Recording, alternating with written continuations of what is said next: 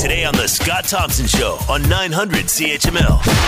Hi, this is Scott Thompson, and welcome to the Scott Thompson Show podcast. Coming up on today's show, Omar Khadr now wants to go visit his sister in Saudi Arabia.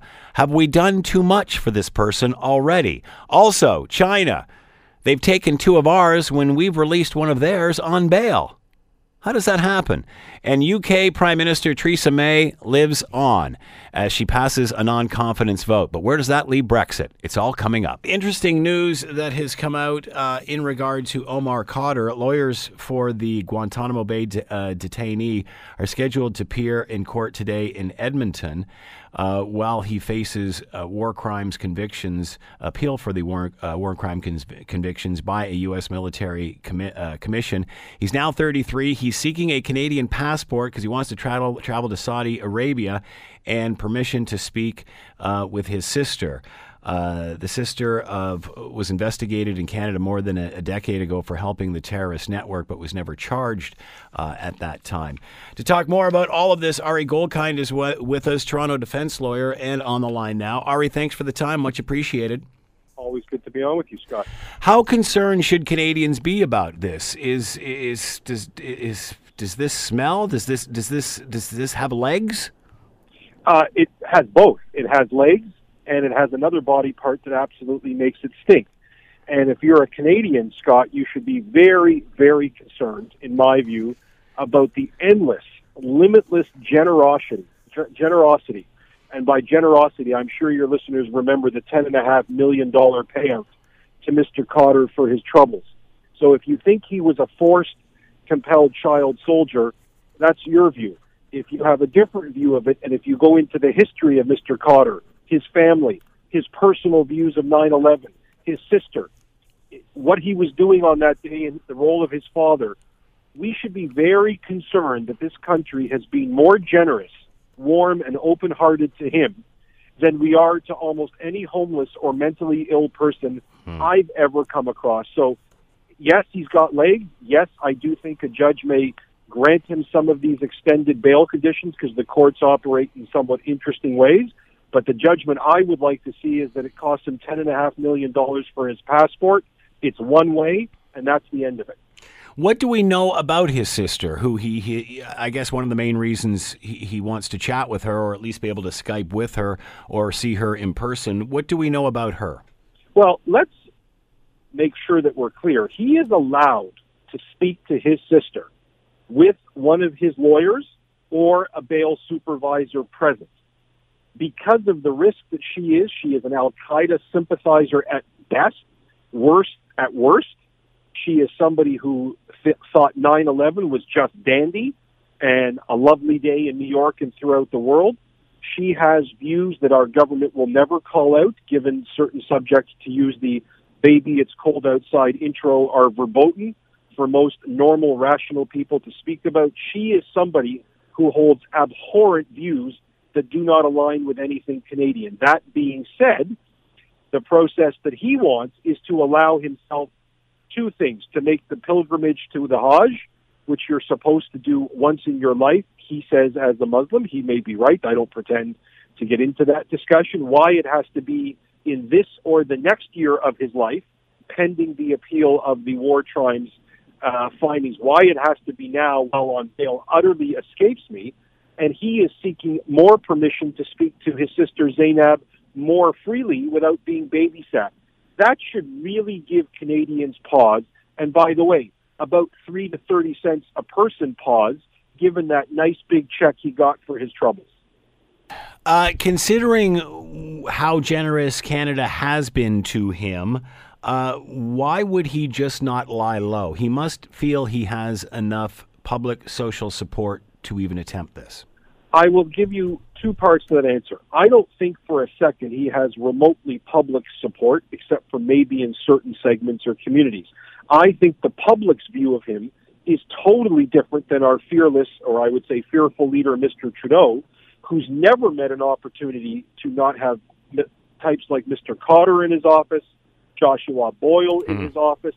He seems much more concerned with attacks on mosques than he will ever be concerned with attacks on synagogues or Jewish people, or for that matter, churches. this is something that comes down from the top of our, again, democratically elected government. But I do think, Scott, with respect, there is a significant gap or gulf between the views of the public and their understanding of knowledge of what happened at Guantanamo and whether Canada truly has blood on its hands. Because what most people, Scott, have not done is looked into how we got here, the last 10 years of his journey, and the idea that Canadians were on the hook for $10 million, I think, exhausts a lot of Canadians' patience, particularly, Scott, when a lot of your listeners, a lot of people you and I know are in precarious work, they're unemployed, they're mentally ill, we know homeless people, housing is a huge issue, we have no money for anything, yet our taxes go up massively for all sorts of new people coming here. I think the average ordinary Canadian raises their eyebrow. So, obviously, our Prime Minister has a couple of international issues on his hands. Where is this going, or does it depend on how much hay the public makes out of this? I think the easy answer to this is that it's going to be in the courts for now, so that Mr. Trudeau sort of has washed his hands of it, and a judge, and again, anybody who thinks politics don't enter into the courtroom doesn't understand all sorts of things that enter the courtroom, whether it be movements or hashtags or public sentiment. We've seen that time and time again. But, you really would hope a judge would look at this in no different way, in a non-politically correct lens, simply a judicial lens. And, from a judicial lens, you could see a judge relaxing his bail. In full fairness to Mr. Cotter, he's complied, he's behaved, he's abided by the terms of his bail. You could see a judge relaxing it. But my question is let's say he's allowed to make that pilgrimage.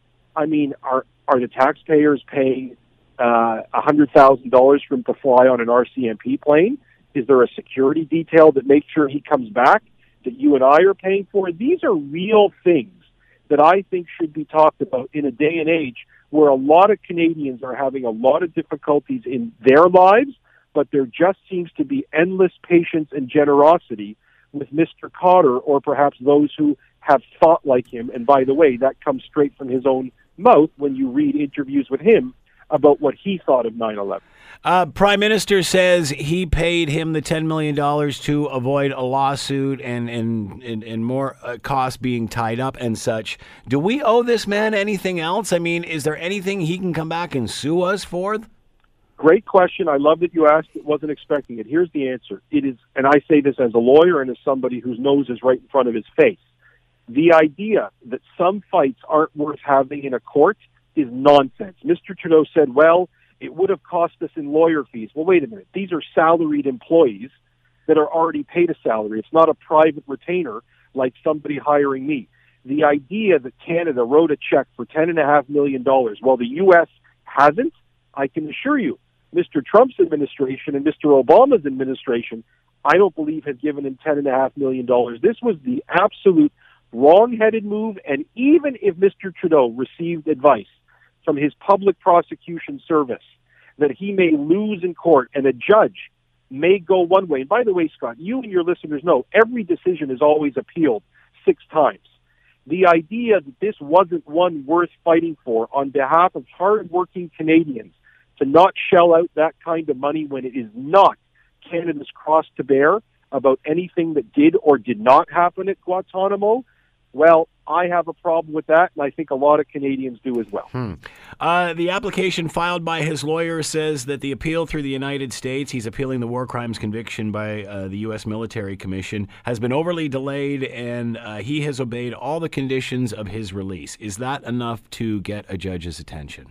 No, because I think you're dealing... yes, it'll get the judge's attention. And look, a lot of judges might want to look like they're on the right side. I don't mean left or right political spectrum, but on the right side of this, which in Canada seems to be throwing out more and more of the welcome mat for Mr. Cotter and those perhaps in his circumstances. So I could see a judge biting at the apple. I could see a different judge who doesn't care about anything that the public thinks, saying, well, wait a minute, I'm not interfering in a sovereign nation's process. The War Crimes Tribunal, Mr. Cotter's confession, which he says was coerced or pressured, these are things that take time, and the idea that he needs to see his sister this year Well, Scott, we just got past Thanksgiving and Christmas is coming up. There are a lot of people who don't speak to their brother and sister, not because they're suspected terrorists, but they said something offensive at the dinner table.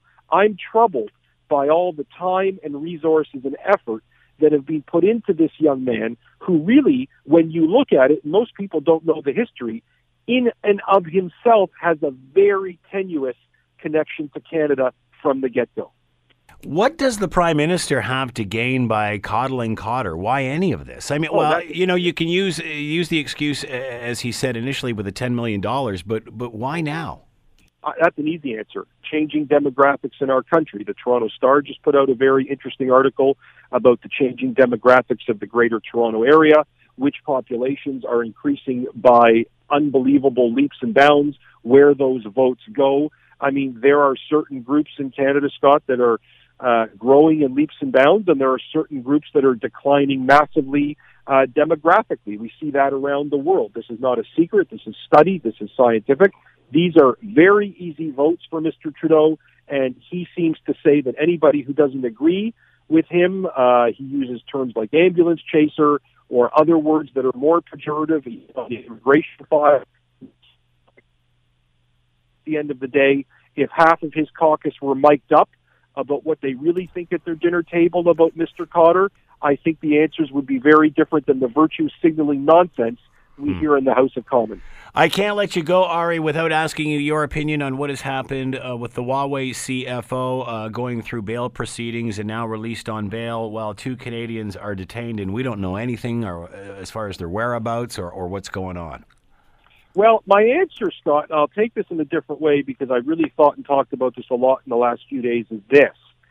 I think Canadians really should have their eyes more opened up to the power of China. And this woman, and she did get a properly formed bail release. She should not have been held in custody. But she could skip her bail as easy as you and I could, turn on our card today. China could pay all of the money that she promised with a bat of its eyelash. We really need to have the conversation about whether China is friend or foe in this world. If you look around the world at what China is doing, at what China is buying, and how much of Africa and the Caribbean and South America China has bought, sold, and paid for and run, we really need to have a bigger discussion in this country about globalization, what it means for Canadians, and whether China's interests, particularly on the Huawei file, which really ties into Iran and snooping into our 5G networks, is this a friend or a foe? This is not a minor, trivial matter, Scott, but it's not as sexy, for example, as talking about Trump and all of his toilet tweeting.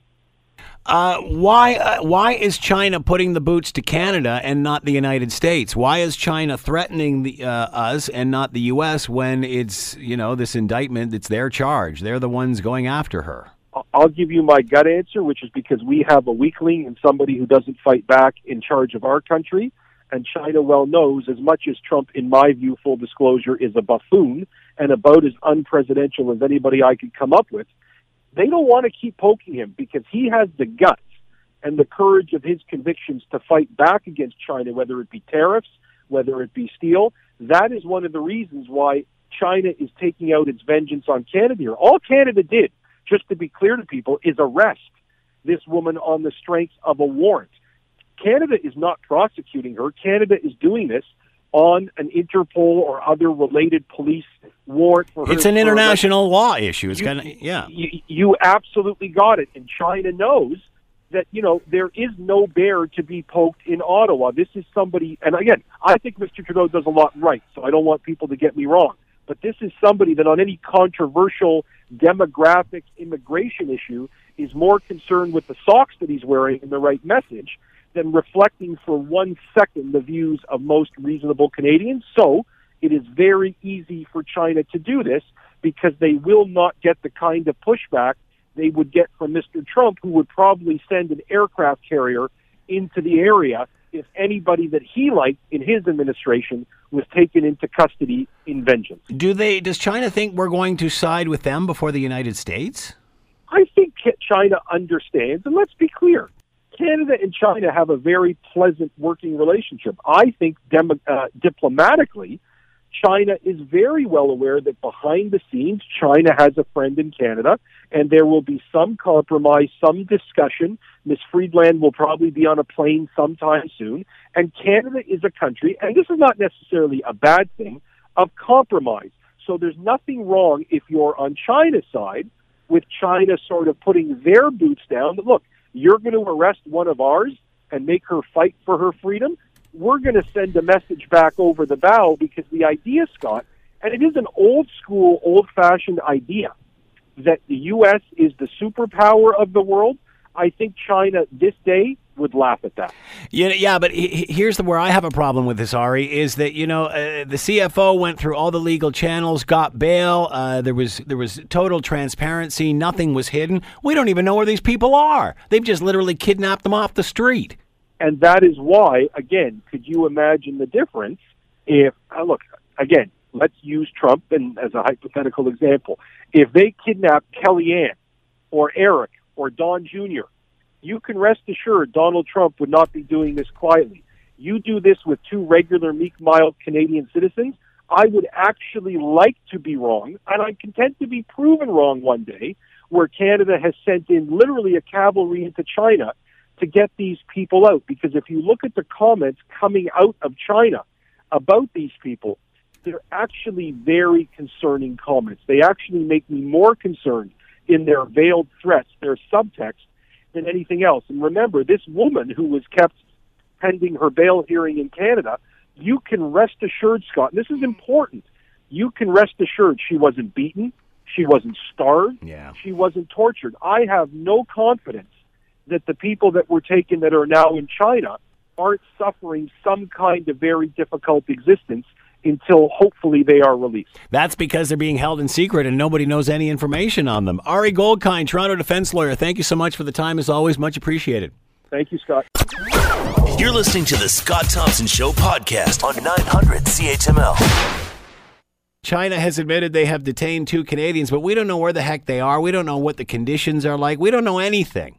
So how is that equal to what the CFO at Huawei has just gone through with a transparent hearing and out on bail and such? So they just pluck people off the street? How is that the same? And does it make you feel more comfortable about buying Huawei? I'm not sure they're helping the cause here. My next question is, why are they not threatening the United States? It's their legal proceeding. It's their process. It's their procedure. We're just extraditing like every other ally country does. So why are they not taking it up with the United States instead of Canada? Why are they threatening us, the people that have welcomed them? It's very bizarre. Reggie Cicchini, Washington producer, is with us, correspondent with Global News. He's based in Washington and is with us now. Reggie, thanks for the time. Much appreciated. Good afternoon. So give us an update on this and what we know about the Canadians that are being held in China. We now at least have confirmation that a second has been detained, correct? Yeah, that is true. And outside of that, we don't actually know very much. We don't know if they've had any conversations with lawyers. The embassy and consulates throughout Beijing are being very cagey about how things are going on. You have to remember that the reason that these 2 people were brought in was this, quote, suspicion of engaging in activities that endanger national security. What that is in Chinese law is kind of an umbrella thing. It's a big, broad term, and endangering state security could be anything from saying something negative about the Communist Party that rules it. It could be talking about a potential independence for Tibet or an independence for Taiwan. So there's any number of possibilities that China could be using to keep these Canadians kind of in a dark cell incommunicado for X number of days, weeks, or months. So that's what the Canadian government is going to be working for right now, is to get conversation, to get some kind of idea as to what the state issues are that China's trying to hold them for, and then to have these conversations with the U.S. saying, look, this was your extradition order that we carried out. We now need to work together.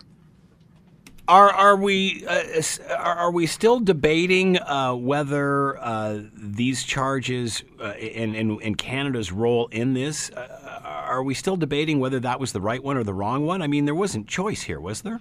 Oh, well, no. And I mean, to make an arrest in a foreign country on behalf of America, it goes through a number of steps. This wasn't something that just would have popped up out of the middle of nowhere. This would have gone through a number of levels inside the Justice Department in Washington. It would have crossed the border. It would have gone through justice officials in Ottawa. Communications would have gone back and forth for the arrest to happen in Vancouver. And the extradition process is going to take even more steps. This is more conversations that need to be had between officials on both sides. But then again, this is something that America requested Canada do. Canada has now kind of been caught up in this back and forth volley between the U.S. and China over this arrest. So it's going to be a conversation with Canadian officials to say, look, we're the ones who are feeling the effect of this arrest right now. You need to do something about this, and pointing a direct eye towards Washington. Why is China not threatening the United States since they initiated all of this? Why are they threatening Canadians but not Americans? Well, we don't know that they're not threatening America right now. We know that they've detained these Canadians simply because it's been out in the public that Canada is the one that carried out this arrest. Canada is the one who put this person through a judicial system and has now released them on bail. China, on the other hand, has numerous kind of ways that they can actually go after America, whether it's a national backlash where they could potentially start boycotting American companies that have set up throughout China. Maybe boycotting something like Apple to try and get Huawei a bigger share there. They could do things like cyber attacks on the U.S. There could be potential risks to more computer activities. There could be any number of possibilities that America is victim to China as they try to deal with this. So that's what we'll see going forward. Whether or not they want to detain Americans is one thing. It's what they could do where nobody can actually see that they're threatening the U.S. That being said, why would they do that without making that public? It's the public display that, of course, gets them the leverage here. So we haven't heard of them doing anything like this to the United States at this point, have we? It's just been with Canadians. It's just been with Canadians right now, and they may not be public with things at the United States because you have to remember there's a very big trade war going on between the two countries. Right. The president did what he could to try and get trade agreements signed when he was meeting with Xi Jinping not long ago. So to try and put this in public could make Donald Trump say something like, well, look, we're going to take away any trade deals that we had. We're going to increase tariffs. We could put your economy into kind of a bind more so than it already is. So China's trying to, tread a careful line here by trying to appease America when it comes to the economic side of this, while also trying to put their foot down by saying, look, this isn't going to be acceptable what you did with this arrest.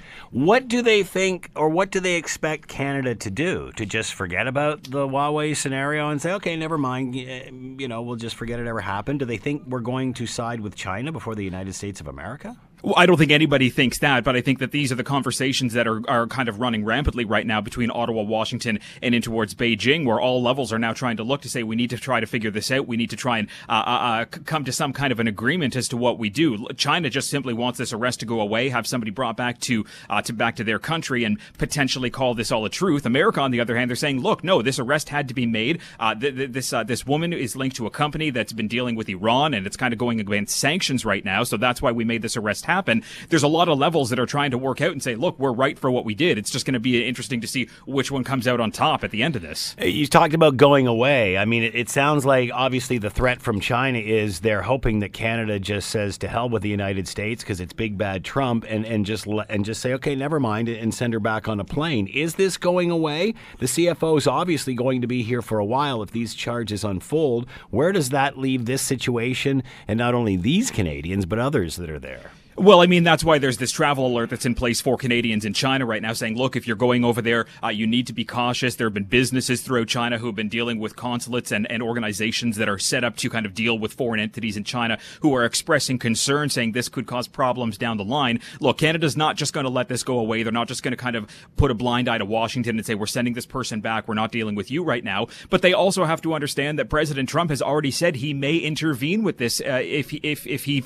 sees fit to, because again, he's putting the economy on the line with trying to get into this battle with China. So Canada's really in a precarious situation right now, whether or not they want to listen to China to get their people back or listen to America because they don't want to have to deal with another upset with the president.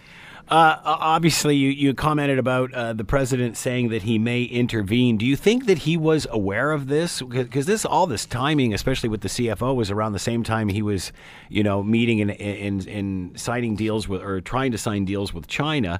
Was he aware of this at all during that time? It's conflicting right now as to whether or not the president had either a strong idea or even an inkling of what was going on, because again, this would have had to all come up through the Justice Department, and the president has kind of an awkward relationship with the DOJ right now based on everything that's been going on for the last year and a half. So whether or not he knew anything is one thing, but the president is very much I'm going to say this right now and think about something else to say later. So if he did know about it, he played his cards right to get the trade thing going. If he didn't know about it, then people inside the Justice Department were doing what they could to make sure it didn't elevate into a different situation. He then came out and said that, as you mentioned, he may intervene, obviously making it sound as if this person is leverage, and what that does to the Canadians, who knows? But what message does that send? Well, I mean, there have been lawmakers in the United States saying, look, the president has absolutely no business intervening in this. One of the Maryland senators, Chris Van Hollen, he said not long ago, quote, it's a dangerous road to go down if we get into a world where people are detained based on trade and tariff rather than on the law. And it would be kind of a mistake, according to Senator Marco Rubio, if the president had intervened, because this is unrelated to trade policy. This has things to do with, going against sanctions that have been put in place by the U.S. on Iran. So for the president to intervene, lawmakers are being very cautious, saying, look, if you're doing this, you have to intervene for the proper reasons. You can't just intervene because it's getting in the way of your trade conversation. So there is some kind of quarrels going on in Washington with whatever the president is thinking that he might do. We know how much China is interwoven in our life, in our economy now, more so in Canada than the United States, especially when it comes to companies like Huawei. What does this do for Huawei in North America? What about their public relations in all of this? Well, I mean, when you're looking at something along the lines of the United States, there have always been, and there have been at least throughout this year as well, kind of a hesitancy towards Huawei getting into the U.S. market. They don't feel safe with it. They feel that it's a security threat. There was an opportunity, or at least there was conversations that Huawei and Google were going to link up, and there were a number of people on the Senate Foreign Relations Committee that were trying to say, look, this is a bad idea. We can't let China get in here. We can't let any kind of ability for them to get into networking in the United States be a thing that happens. So Huawei's already having a difficult time south of the border. Whether or not that trickles into Canada is another thing to watch. And that's my next question. I mean, will this change the Canadian perspective of Huawei? Obviously, we've given them, the Chinese, more latitude here than what the U.S. has. Will this change the Canadian perspective of Huawei and dealings with China, considering they're scooping Canadians off the street? Well, I mean, it's not going to help situations right now. It's putting a strain on kind of, an economic relationship between the two countries. It's going to be something that Ottawa is going to have to sit and think about and say, well, if China is going to be, treating Canadians like this, and if China is going to kind of put their foot down on Canadian business or Canadian people, maybe it's something that we need to kind of back away from and start looking elsewhere to do our big trade deals. At the end of the day, though, I mean, a couple of people, yes, they've gone missing in China, but there's a massive trade between the two countries. There's big trade between China and the U.S., China and Canada. These are things that politicians really have to weigh, because they don't want to put their country at risk by losing big sums of money. But on the other hand, they don't want to put their country at risk by their people going missing because of a spat between a couple of countries. We all know that for the last decade, 2 decades, it's all about the Chinese golden goose. Everybody's got to expand to China. China is the emerging market. China is where all the money is going to be made. Have we been naive in this, chasing the money, forgetting this is not the same sort of country as perhaps our allies? Well, I mean, money and business are a fickle thing. I mean, they're the most important thing until you realize that something has gone wrong, and then you try to kind of finagle and either get out of it or try to change things around. China is still an important economy in the world. It's the biggest economy in the world. There is a lot of money that stands to be made and stands to be kind of spread out along global lines here. So I don't really know. It's something to say that we're naive for thinking that this is the market to be in, because it's where the money is. Essentially, it's just a very secretive government. Then it's a place where people need to really put their kind of pens on the paper to say, well, this is what we need to figure out if we're going into China. Here are the rules that we're going to need to listen to. And then you also have to think about, well, this is what might happen when we start dealing with these rules on Canadian soil, and it could have an implication. So you got to go where the money is. You got to go where the business is. But you also have to realize there are complications that can come with that.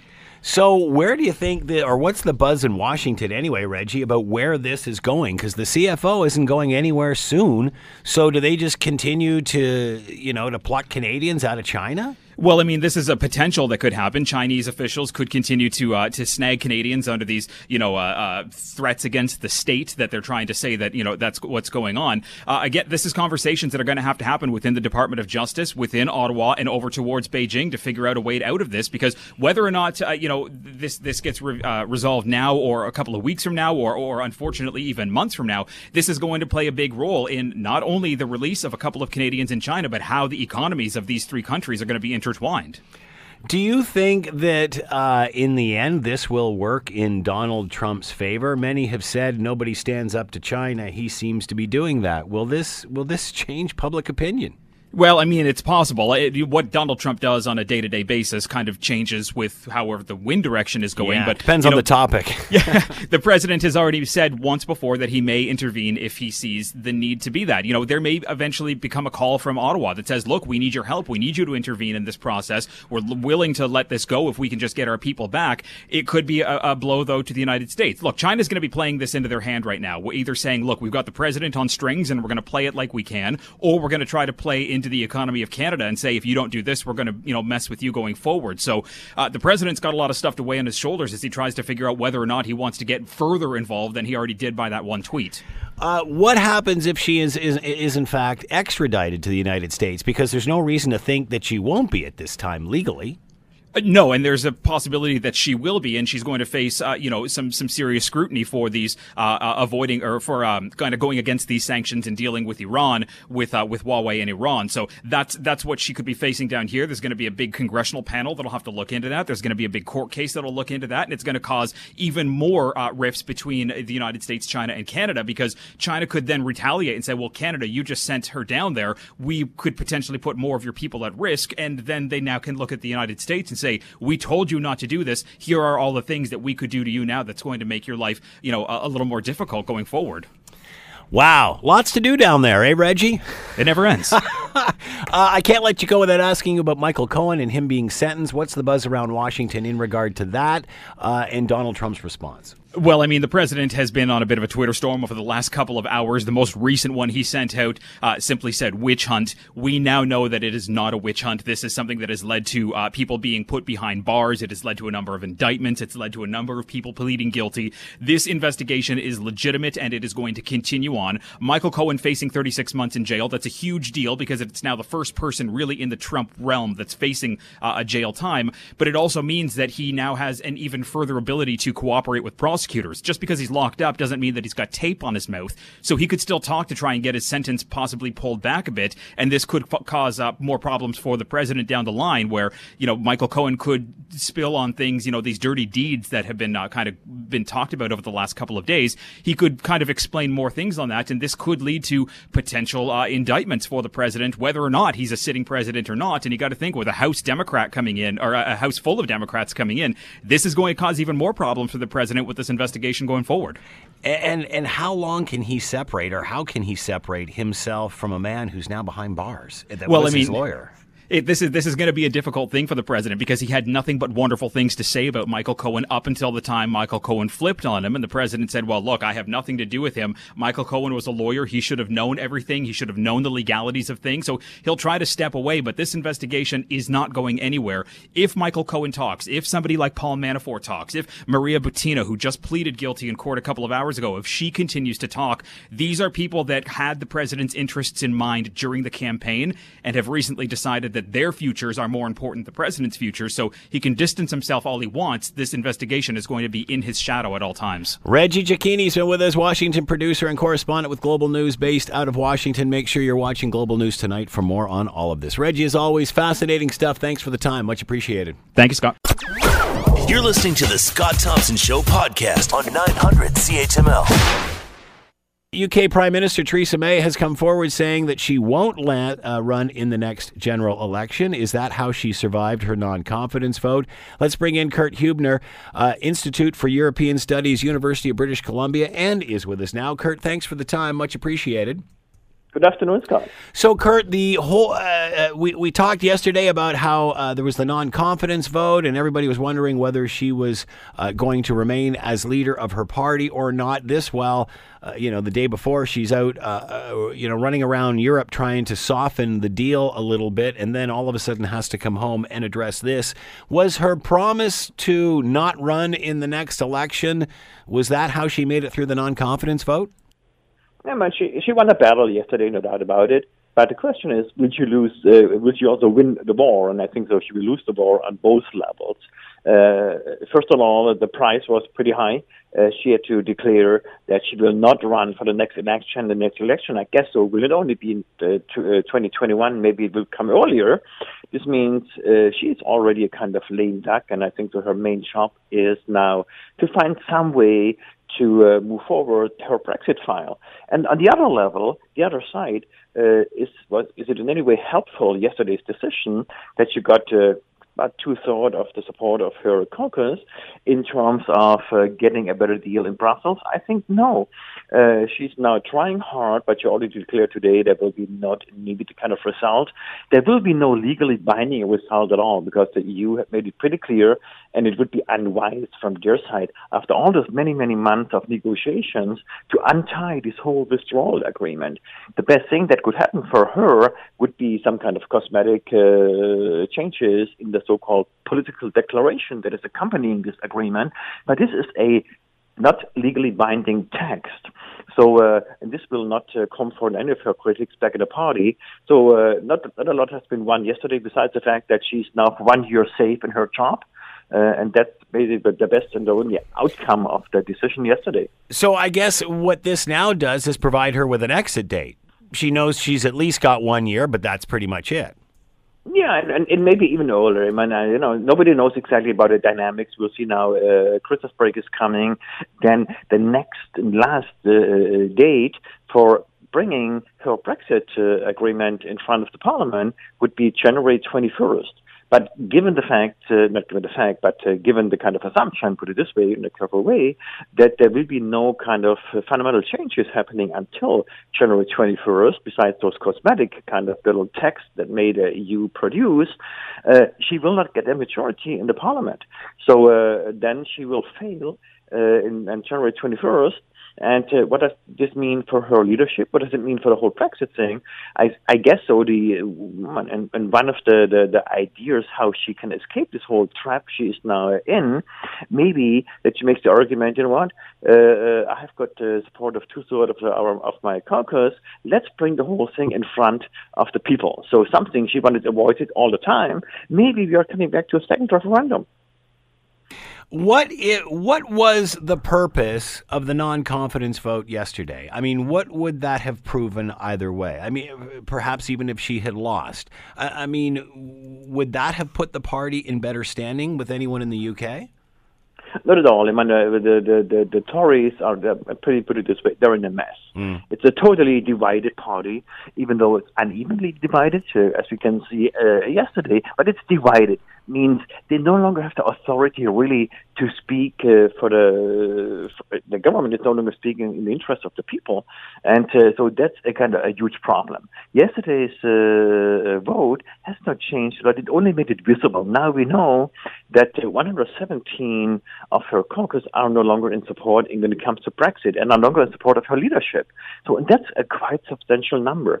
You know, 1/3 is taking away support of for Theresa May, and that's a kind of critical number. And and that creates the kind of the situation that actually the UK at this moment is in the disarray. There is not a kind of political clear route how to move forward.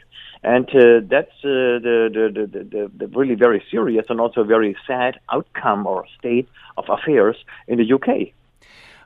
So she's obviously delayed the Brexit vote. She knows she's not or wasn't going to win that. Is trying to get more wiggle room from the EU. They've said the deal is set in stone. That's it. Is there anything she can pull out of her hat that will make this vote go in her favor? I can see this because if you look very carefully, what is the conflict all about?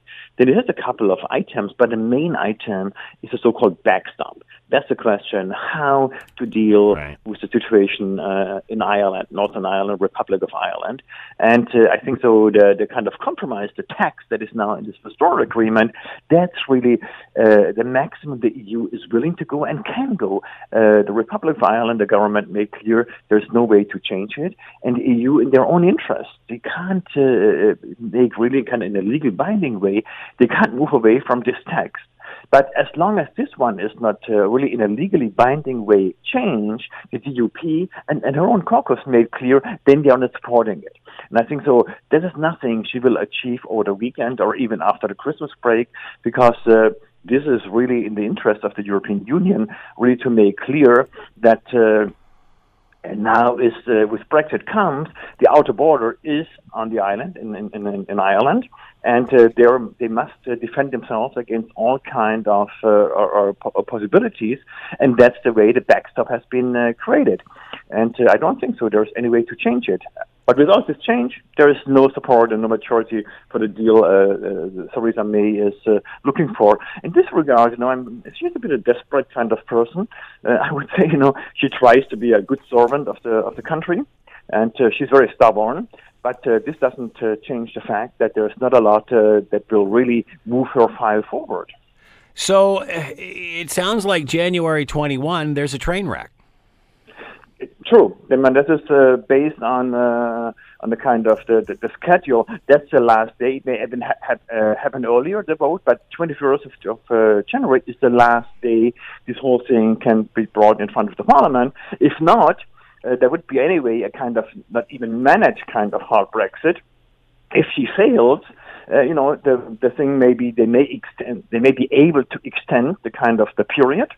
This depends a bit from the willingness of the European Union, but I guess given the fact that any hard Brexit also has negative implications for the EU, they may be willing to extend a bit. But the extension is not a solution. It's only giving a bit more time in order to manage a kind of hard Brexit that may be in the cards. So it sounds as if the EU is not budging on any aspect of this. This is this is internal UK politics that they have to figure out before anyone can move forward. Is that accurate? That's very accurate. I mean, again, I would be always very careful if I read media and listen to them. It sounds a bit like the EU would be kind of punishing the UK. But if you look carefully on it, and particularly on the backstop, then it's pretty clear the EU has also to make sure that it's kind of keeps up the integrity of their own kind of institution. And the main institution is the customs union and the single market. And there is no way that they can compromise in any direction Theresa May is looking for. So there's no way that this will happen. And in this regard, there's really they have to deal internally. The problem only is it's only not only kind of division of the Tories. At the same time, we also have to see that the Labour Party is also in very kind of disarray when it comes to Brexit. Corbyn was never kind of a fan of it, and that kind of he has no plan. At least he has not presented any kind of plan, and his language is pretty, let us say, naive when it comes. Like if he would come to Brussels, there would be a better deal. I wouldn't expect this as long as he's not willing to accept all the kinds of implications, and he seems not to be willing to do that. So we see the party landscape in the UK is also in a kind of in a bad state, and all this reflects that this whole Brexit thing has really uncovered a lot of kind of dysfunctional structures, elements in the UK. So that being said, Kurt, where does that dysfunction lead? I mean, obviously the EU says this is the best deal you're going to get. The UK's fighting over that. This is either heading towards a referendum or election, is it not? I mean, what can be any other solution? Right. Election may be not even a solution, but it may happen. But I think so from a very strategic point of view, the best thing would be indeed, but then it's a question how to phrase it, to bring it back to the people means a really second referendum. We would assume now the level of information is a bit better than 2 years ago or so. even there's still a lot of misinformation there. But now that's a valid question, Kurt. Let me interrupt you there. So, heading into a second referendum, how do we know we wouldn't end up in the same place? Is it because you've had one referendum, UK's had one referendum, they've tried it, they've seen how difficult it is, they've done the negotiations, they've done the hard negotiations, and now they have more information and are better qualified to vote on a referendum? Is that how this would be sold? Yeah, I mean, at the end of the day, I think so. It depends a lot on the question, what will people be asked for? If you go back to the referendum 2016 and the day after June 16th, then we know the most Googled word was, what is the EU? I think so. In the meantime, the average British citizen knows a bit better what the EU is all about. And we also see it already now. I mean, it's also something we have to take into consideration. Already now, the costs of the Brexit referendum, even though the UK still is in the EU, the economic costs are extremely high. I mean, they're building up and piling up billions of British pound in losses. And compared to the benchmark when this thing would not have happened, we all know about this. There was the studies from the Bank of England and a lot of independent studies all show the same direction. So people are feeling this already. The income per capita, the real purchasing power has decreased. So there are all these kind of issues. And the fishery guys thought so they would get all this kind of free access and they keep their fish all by themselves, but the fish don't care about that. The NHS, the National Health Service thought they would get back £250 million in a week. This was the promise of the Leavers. Has not happened. And. So I think so. Now we know a bit better. And this may inform, without creating this kind of fear, but maybe a better informed kind of public to make a rational decision. And if it's phrased properly, will you accept the withdrawal deal of Theresa May? Or, and then the question is what the other thing is, staying the European Union or so, then the EU and everybody would have to accept it. But this is now, 2 years later, a much more informed referendum than the one happened in 2016. That being said, Kurt, if they can't find any common ground now in the UK, how are they going to arrive at the question? Will that be a huge debate as to what the question should be and how it should be worded? Oh, sure thing. I mean, I wouldn't know wouldn't be able to give them any advice, but sure thing. This would be the next kind of big debate.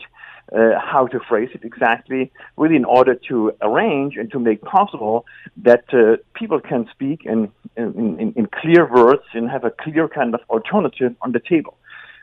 This will need another kind of time, and therefore I mentioned the next step may then be asking the European Union for an extension of the period so they can reform back in Britain in order to deal with the thing, because there's the one common interest.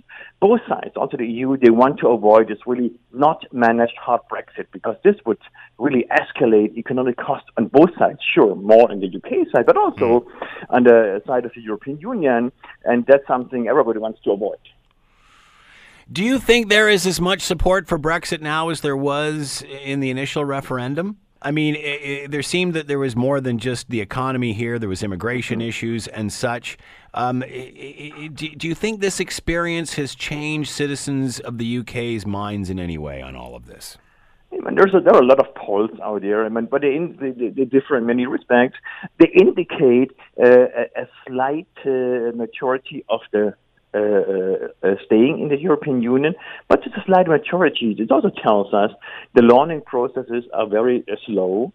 And it's obviously the kind of stubbornness and resilience of people who made up their mind time ago is still there. It's very high. I guess it would a lot depends how to mobilize particularly younger voters, and they, as we all know, a lot of them stayed back home in 2016. They may now really become a kind of more forceful power. And I'm pretty sure what we will see is a very strong majority in staying in the European Union. There's this long-standing kind of British, let us say, questioning the worth and the value of this whole project at all. And this will not change. But if there would be a kind of significant stronger majority in staying in the European Union than compared to the situation in 2016, this may already be a big step forward. But it's difficult to say. On that note, Kurt, could this all end up in another referendum, another vote to stay in the EU, and then a better EU than what the UK wanted to abandon so many years ago? Yeah, I'm looking for the silver lining here. Yeah. But one thing is pretty clear. Sitting on the table is better than not sitting on the table. So the withdrawal agreement currently would mean the UK would stay in the customs union and so on, but they wouldn't be able to do their own trade policy, and they would still have to accept a lot of regulation from the EU, but without being at the table and influencing those kind of decisions. So that's not a good deal, particularly if you compare it when you take as a benchmark the kind of call for more sovereignty, which was the call of 2016. There is less sovereignty now than ever before. So sitting on the table would be much better for the UK. And I think so. There is now, since 2016, a lot of things have changed. There is now, if the UK would have many more allies when it comes to movement of people, one of the issues, and so on. So I think so the EU would be much more than willing to compromise even more than they offered at a time David Cameron. There was already kind of a special pathway for the UK, and I think so the EU would be willing to offer something like this as soon as the Brexit thing would be off the table. Interesting. Kurt Hubner has been with us, Institute for European Studies. This isn't over yet, University of British Columbia. Kurt, as always, thank you for your time. Much appreciated. Thanks, Scott. Bye now. This is the Scott Thompson Podcast, available on Apple Podcast and Google Podcast, or wherever you get yours. And don't forget to subscribe, rate, and review so you don't miss a thing. I'm Scott Thompson, and thanks for listening. The Scott Thompson Show, weekdays from noon to 3 on 900 CHML.